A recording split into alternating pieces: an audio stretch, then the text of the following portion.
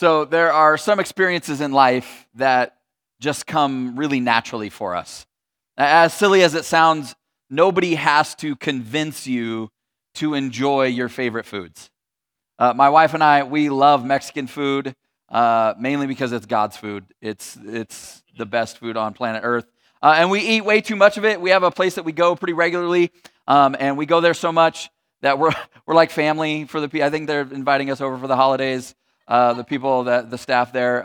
But I think when we die in the reception area in heaven, because I imagine there's a lobby that you got to wait for your name to be called. But I think there's going to be like an unlimited chips and salsa and guacamole bar, and you just get to feast, and it doesn't make you fat because it's heaven. And then when you get called into heaven, there's going to be this giant Mexican buffet of food because, again, it's God's favorite food. But anybody with me on Mexican food? Yeah? Okay, good. None of this sushi stuff. They're not serving that in heaven. No. Because nobody has to convince me that tacos are delicious. It's not like I'm like, well, I don't know, right? But any coffee lovers in the house, right? Like nobody has to coerce you in the mornings to drink coffee. In fact, you'd probably fight them if they tried to come between you and your coffee first thing in the morning. Nobody has to teach you to love the music that you love. You just loved Creed from the moment you heard them. And you're driving down the road and Arms Wide Open comes on. Nobody has to convince you to sing along at the top of your lungs and to mimic that guy's mumbly, grunting, angsty, yet somehow whiny voice when he starts singing. And when you hear him wondering if you can take him higher, you just somehow know that you can do it. Because we can't just help what we love, right? Like it just comes naturally to us. Even something as complicated as human relationships. We don't actually have to be taught to crave connection and intimacy and belonging and love. I mean, falling in love is this really complex thing that happens to us, but for the most part, it just sort of happens. It's not something you have to work at. You're just a natural. Now, of course, staying in love, that's a completely different story, but falling in love is natural and easy. As a dad, I have 4 kids, and I've always been amazed at how naturally and easy it is for them to make friends, especially when so many adults can be so awkward at it. But whether it's at the park or the pool or a grocery store or wherever, kids are just kind of naturally drawn to other people and to other kids. We have a 6-year-old. He's our youngest. His name is Kelton, and he's never met a stranger in his life. He loves people. A few months ago, we were at Albertsons, and he just happened to, we were standing in an aisle, and I heard him. He was standing down the aisle with my wife, and I just heard him talking, and I was like, who's he talking to? I looked down, and he's just having a full-blown conversation with these complete strangers, and then they come walking down, and he's like, hey, Dad, those are my new best friends. And I was like, all right, maybe, have you heard of stranger danger? Like, let's talk about... But it's only as we grow up that the thing that comes so naturally to us when we're young starts to feel kind of foreign and forced and full of landmines, right? But then there are parts of the human experience which don't seem to come so automatically. They're not so natural, no matter who we are. They seem to be a struggle almost universally across the board. So last month we began this journey through Jesus' Sermon on the Mount, through Matthew chapter 5, 6, and 7. And as we've been going through some of the harder things that Jesus had to say in this particular sermon, they really speak into the moments and the places in our lives that are most challenging and difficult and a struggle. Like last week, we landed in this place where we spent the whole time talking about this idea where Jesus says that we need to love our enemies. I mean, is there anything more difficult than loving an enemy? Well, it turns out there might be, and we're going to talk a little bit about that today. But right after Jesus talked about loving your enemies, he actually begins to address things like our motivations for why we do even the good things that we do, or even the God things that we do. Because nobody has to teach us to want to make ourselves to look good in front of other people. We just naturally are good at managing our image for others. There's so much virtue signaling in our culture right now, right? But people from every political stripe trying to demonstrate how good and moral and ethical and virtuous they are.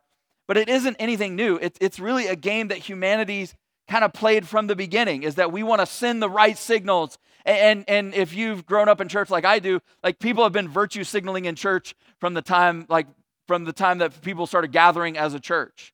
Right? So Jesus explains that our motives matter. That when you pray or you give or you're generous or you're doing good, that if your motivation is for people to see you, if your motivation is for recognition and applause and approval, that God is not impressed. And whatever recognition and praise and street cred you got for doing that thing that you did, no matter how seemingly important it was in the moment, that recognition was its own reward, but it's empty and it's fleeting and it's meaningless.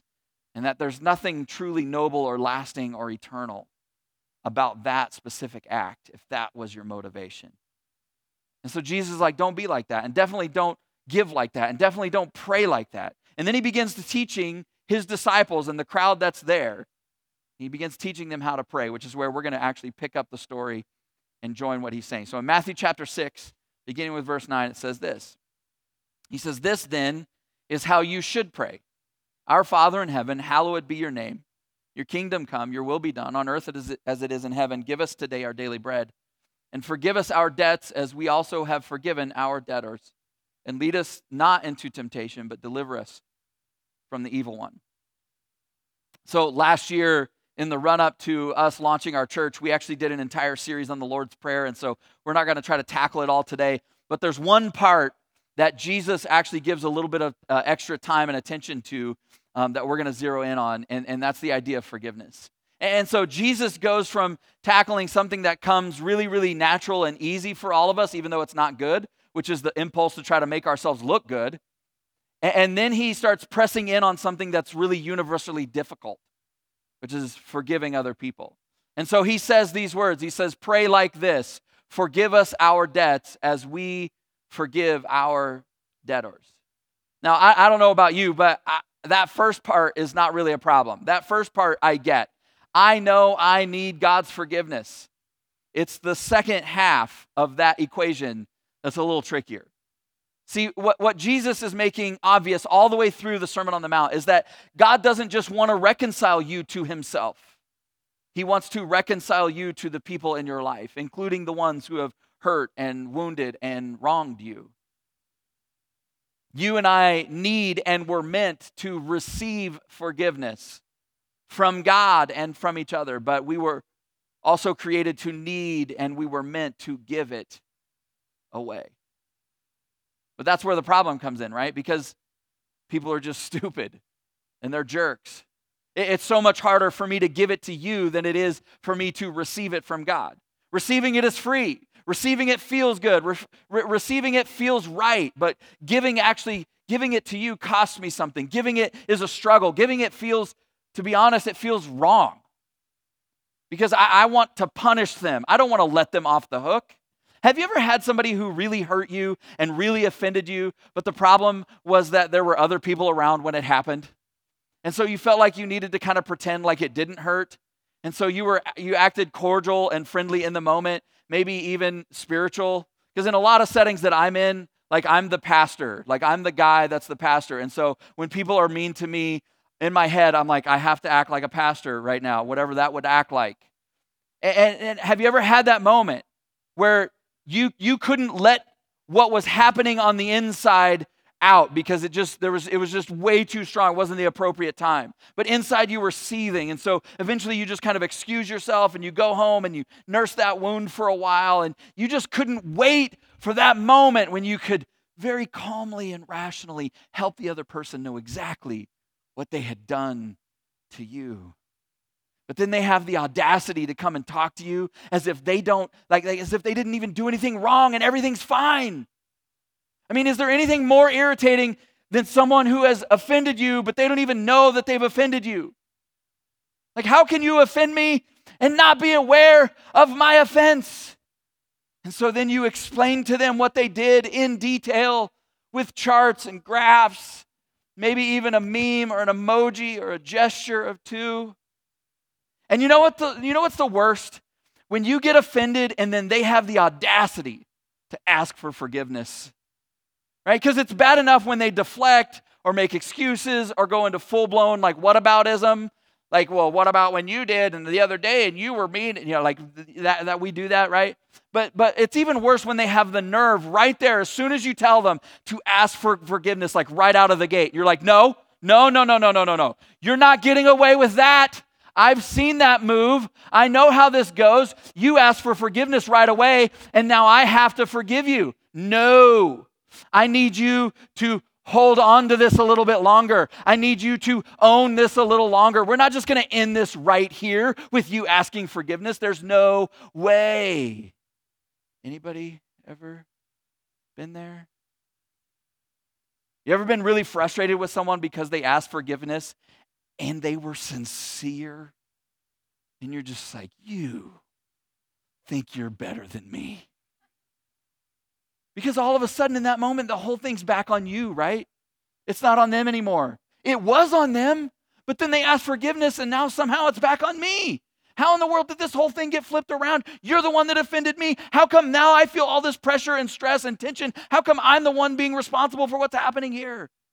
Or have you ever said the words, but you didn't really own the reality? Like, have you ever just kind of, sort of forgiven somebody? Like when they ask for forgiveness and you don't want to give it, you know it's wrong not to. And so you're just like, I forgive you. Anybody have kids and you're like, tell them you're sorry, apologize right now. And you're just like, sorry, you're dumb. You know what I mean? Like, you're just like, yeah, well, that's okay. Never mind. I'm going to punch you now. But have you ever done that? Like we correct our kids, but has somebody like come to you and you're just like, no, I'm not ready for this to be made right. And so I don't even know how to respond to you right now because I know you're doing the right thing, but also I'm angry and I'm hurt and I don't want this to just be over. Like you need to know it. You need to own it. And so you just sort of smooth things over on the surface and kind of go along to get along. And I mean, you want to forgive them eventually and move on, but just right now, you don't want to do that right now. And you may have even said or told them that you forgive them, but inside you're just still holding on to that. Has that ever happened to you? Man, me too. See, Jesus talked a lot about forgiveness. He taught about it. He told stories. He told parables about it. He lived it. He modeled it. But it wasn't just about us receiving forgiveness from God. In fact, most of the conversation, when you read through Matthew, Mark, Luke, John, most of the conversations that Jesus is having with humanity and with his disciples and the people that are listening, most of it is about us giving it to and receiving it from each other. See, because Jesus did not simply die so that you and I could be connected to God, but he died so that we could be connected to each other. Because unforgiveness polarizes and separates you not only from the person who hurt you, but it impacts all of your other relationships as well. Because what happens is when we're hurt, when we have that thing that happened to us and now we're holding on to it, now we're sort of off balance emotionally. And all of that emotion and all of that stuff that's going on inside of it can't help but spill out into every relationship in our lives. So towards the end of the Sermon on the Mount, Jesus gives what came to be known as the Golden Rule. You probably know it. It says, where he said to do to others what you would have them do to you, which is a pretty good rule, right? Like that's good and wise and noble. It's a better way to live. In fact, like we've talked about from time to time that following Jesus, makes life better and makes you better at life. And this is one of those things where it's just like, yeah, there's something inside of us that's like, yeah, that is good and right and wise. But most of the time, we don't live by that rule. Most of the time, we live by the iron rule, which is do to others as they have done to you.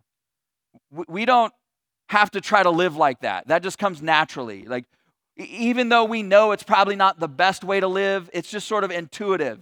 It's just how the world works, is that we treat other people and we do to other people what they have done to us. But then there's this other reality that emerges when we don't forgive, because it doesn't just affect your relationship with that person. And it's not even a conscious decision that we make. But there's this sense when we have unforgiveness in our life that I'll take it out on you because I can't take it out on the person who hurt me. I'm going to take it out on you because I can't take it out on the one who cheated on me. I can't take it out on the one who stole from me. I can't take it out on the person that betrayed me, that stabbed me in the back. And so when we don't forgive, it begins to lead to a reality where we do to others what someone else has done to us. And so in Matthew 18, Peter comes to Jesus and he asks him a question. In Matthew 18:21, he says this. It says, Peter came to Jesus and he asked him, Lord, how many times shall I forgive my brother or sister who sins against me? Up to 7 times? And if you know anything about Peter, he's the guy that always says and does the wrong thing. He's the one who asks the awkward question. He's the guy that says what everybody else is thinking but too afraid to say. He's always sticking his foot in his mouth. He's always in that situation where everybody's like, dude, Peter, like you said that out loud, bro. Like, keep that to yourself. And so he comes to Jesus and he asks him this question. And Peter knows what Jesus is like. He knows that Jesus is always raising the bar on how we should live. And so he knows the answer is not going to be one. He knows it's going to be more than once. And he doesn't want to be in the awkward position of saying something stupid again. So he goes big. How many times should I forgive them, Lord? Like 7 times? Which, I mean, to be honest, when you think about it, like 7 times is a lot. If somebody sins against you, like they really hurt and wound you really badly 7 times. I'm not talking about the little stuff that's just annoying. I'm not talking about the stuff that you just get tired of. I'm talking about like they hurt you really, like they did something to wound you 7 times. Like forget 7 times. After a couple times, like you're just like looking for the door. You're just like, no, thanks. I don't need you in my life. So 7 is a lot. But then Jesus answers in verse 22. And he says, I tell you, not 7 times. And you can kind of feel everybody go, all right, that's great. And Jesus continues, but 70 times 7. Almost see their faces, the jaws drop. See, Jesus wasn't actually setting a limit. He wasn't telling us, you know what, go home and keep a log, and as soon as you get to 490, you're good. No, he was intentionally being hyperbolic to make a point. What he was saying was, however many times you need to forgive, you have the power to forgive one more time than that. You need to forgive until the numbers run out. You need to forgive until it's way past reasonable. See, I have bad news for you this morning. Jesus was giving us an insight into human relationships where he's going, if you want to have healthy long-term relationships in your life, healthy long-term friendships, you better be ready to forgive because they're going to hurt and offend and wound and disappoint you and let you down, and you're going to do the same to them. And I mean, if it was a competition, you'd both win the gold. Like you guys would be the best at hurting each other and hurting other people and letting each other down. Like that's what this is, because you will never have a relationship where forgiveness isn't needed, and you'll never sustain a relationship where forgiveness is not given. And there cannot be trust and vulnerability and intimacy in any relationship where forgiveness is not sought. See, the bad news is that you cannot have relationships without an endless journey of forgiveness. But the good news is that you have the capacity to forgive endlessly. There will never be forgiveness that is required of you that you do not have the capacity to give. That's what Jesus is saying. That your capacity for forgiveness is greater than their capacity for failure. Isn't that amazing? I know that like we feel uncomfortable because we just have those people. We're just like, I don't know. But you're not limited. I think it's incredible because God doesn't set an unattainable standard for us. See, because we're only limited by our own choices when it comes to forgiveness. See, there are some things that you have limitations on. Maybe you have a limited IQ. My favorite banner is this one up on the, anybody ever read that white banner up there? After church, read that white banner because it's basically like, look, kids are smarter than you. They're better looking than you. They have nicer clothes than you. They're better at sports than you, but you can be a nice kid. And I don't know, that just doesn't feel super like encouraging. I don't know why. I'm just like, it feels like, yeah, you're not great, but be nice. It feels like a consolation. Like, I don't know. But Like, have you ever bumped into your limitations, right? Where you're limited in your intellect, or maybe you have limited talent or limited height. I always wanted to be able to dunk a basketball, but it's never ever going to happen because I'm limited in my height. Or you have limited athletic ability, which I'm also limited in. But have you ever been in a situation where you just kind of felt or pressed up against your own limits? But here, you have no limits. You are unlimited in your capacity for love. You are unlimited in your capacity to forgive. And so Jesus is saying, look, you need to forgive everyone, everything. Forgive more than you think is wise and faster than you feel is safe. To which we're just like, whoa, let's just slow this down. In Luke 17, Jesus is having a related conversation with the disciples. Luke 17 and Matthew 18 are very, very much related and connected. In verse 3, Jesus is talking and he says, so watch yourselves. And I think it's so fascinating that Jesus is about to talk about forgiveness and the way that other people hurt us, but he starts with us. Like, you need to worry about yourself, so watch yourself. If your brother or sister sins against you, rebuke them, and if they repent, forgive them. Even if they sin against you 7 times in a day and 7 times come back saying to you, I repent, you must forgive them. Now, notice that he said, if they sin against you. This is not you being offended on someone else's behalf. This is not you picking up someone else's offense, because there's a lot of that, right? But this is if they hurt you. And if they hurt you, this is the pattern. You go to them and you have a conversation with them and you give them a chance to make it right. And then when they make it right, you forgive them and you move forward and you're reconciled to that person. That's the Jesus pattern. That's what's healthy. But that's not usually the pattern that we follow, right? Like, our pattern is usually like, okay, they hurt me. I'm going to tell everyone else except that person who hurt me. I'm going to get everyone else on my side and embittered towards that person. And then once I've rallied a giant army of haters towards them, one of them will go and confront them for me, forcing that person to come and talk to me about the situation. And I'm going to put the fact that they heard from a third party on them. Well, if you only heard from somebody else because you were just such a huge jerk.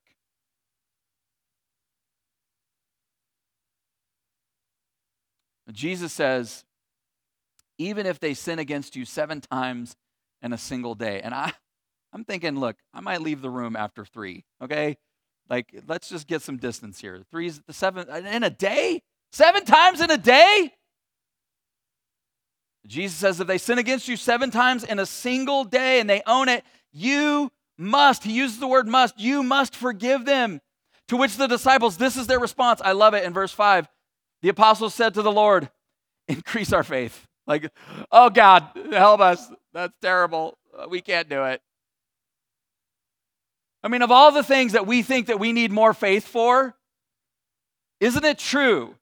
Like, they're going like, if we're going to love and forgive people like Jesus, oh my gosh, I'm going to need some more faith. And it kind of makes sense, right? Because our thought process is this.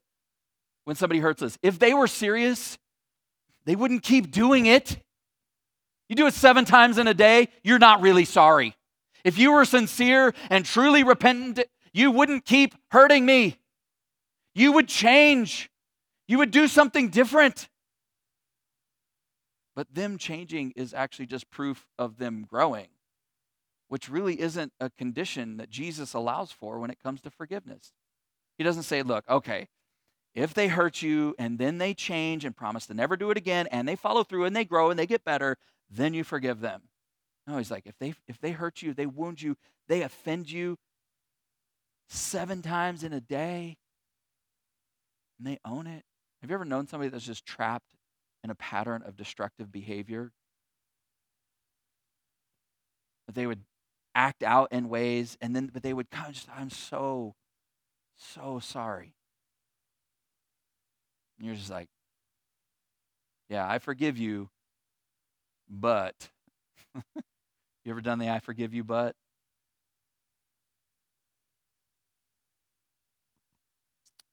See, that's why forgiveness takes faith. By the way, unforgiveness traps us in a destructive relationship with the person who hurt us.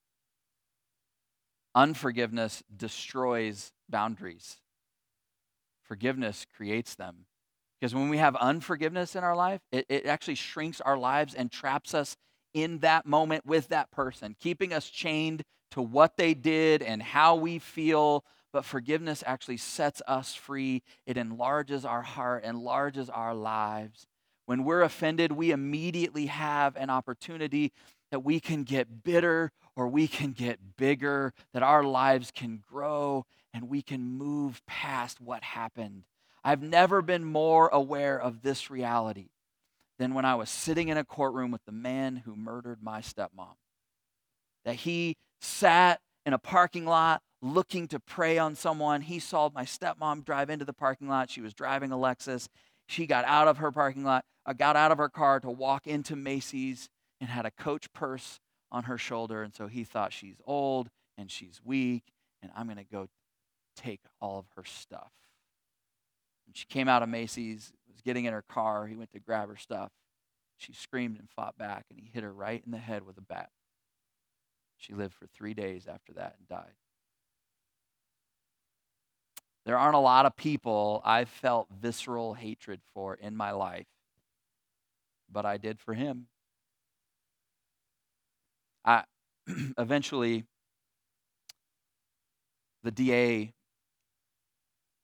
was willing to take the death penalty off the table in exchange for him pleading guilty and saving everybody and sparing the trial, which he did. And so it came time for the sentencing, and we went to the courthouse. Before he was sentenced, the judge allows for people to make victim impact statements. And the day before he had murdered my stepmom, he had assaulted another woman in a Wells Fargo parking lot with a hammer and struck her 34 times. She survived, and so her family was there. And I thought that moment was going to feel really good, and it did not. Because the court, especially in those kinds of situations, they give the victims a lot of leeway. They're supposed to be making a statement to the judge, to the court. But a lot of times they let them address the defendant. And so there was a lot of yelling and screaming and name-calling and horrific things being said, and the judge having to rein it in multiple times. And anybody seen the movie A Time to Kill? You know what I'm talking about? Matthew McConaughey? No? Never mind. All right. In that movie, a man has his daughter assaulted, raped. He kills the two men who did it. He's on trial. They put him on the stand, and the DA is going after him. And he's like, did those men deserve to die? Of course, he's on trial, so he's supposed to keep cool, but he says, yes, they deserve to die, and I hope they burn in hell. When I sat in that courtroom, I was thinking about that scene. I'd always been entertained by that scene. It's very compelling. It's different, though, when you're sitting there and you're feeling those things about somebody else. Something about sitting in that courtroom, hearing all of those people say all of those things that I was thinking and feeling made me realize how badly I was in need of forgiving that person. Because it occurred to me sitting there that day that God doesn't hate William King. And God doesn't hate the people I hate. I hated him. God doesn't hate him. He hates what he did, but he loves him. So what do we do?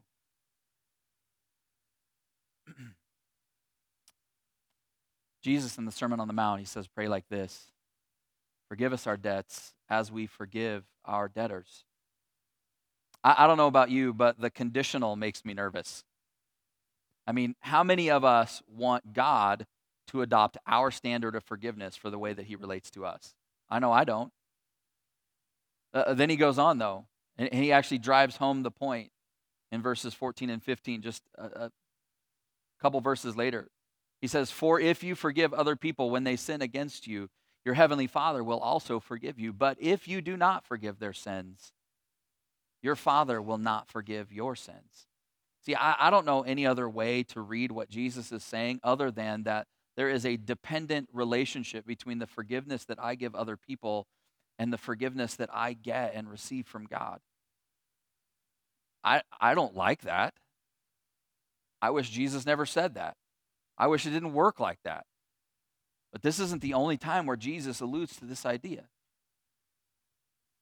We didn't read part of the Sermon on the Mount, but in Matthew chapter 5 earlier, Jesus says that if we come to worship and pray and sacrifice and to make things right between us and God, but that in that moment things are not right between us and someone else, that we need to stop what we're doing, stop our worship, stop prayer, stop sacrifice, and go find that person and be reconciled to them, that for things to be made right between us. In the Jewish calendar, between the Jewish New Year and what they call the Day of Atonement. And the Day of Atonement was the one day out of the year that everybody would go to the temple and that a sacrifice would be made for them, on their behalf, for them and their family, so that they would be put right, things would be put right between them and God as they went into a new year. But they allowed that 10 days. The reason they didn't do it on the first day of the year was because they allowed that 10 days for people to go and have things put right between them and other people. So that by the time they got to the Day of Atonement, that there wouldn't ever be a time where they got to that moment to make things right between them and God and things still be sideways between them and somebody else. See, this is not a side issue for Jesus. It's at the core of his message. Forgiveness is the operating system for his movement, for how we relate to each other. So my question for you this morning is, who do you need to forgive? Whose forgiveness do you need to seek? A few years ago, I was working at a church, actually quite a few years ago. I was working at a church, and it was not a great fit. I was the youth pastor there. I was there for a couple of years, and it just ended all badly. Things were not great between me and the pastor that I worked for, and he didn't handle it great, and so I ended up getting fired. And he said a lot of terrible things about me, to other people, and I moved on, and we ended up moving, and I worked at another church for a few years, and we moved again and started another church, and in 2010, it had been about 8 years since I had worked for him. I was teaching about forgiveness. And as I was standing on the stage, God was like, "You need to have a conversation with him." And I was like, "I haven't thought about him in years. Like, I don't, there's nothing there." Have you ever argued with God? Like, "God, you got your wires crossed. I don't know what you're talking about. I'm good." Because that was not a conversation I wanted to have. But I knew I needed to have it. See, sometimes we just allow there to be distance and time, but inside we know that thing, that hurt, that wound, that unforgiveness is still there.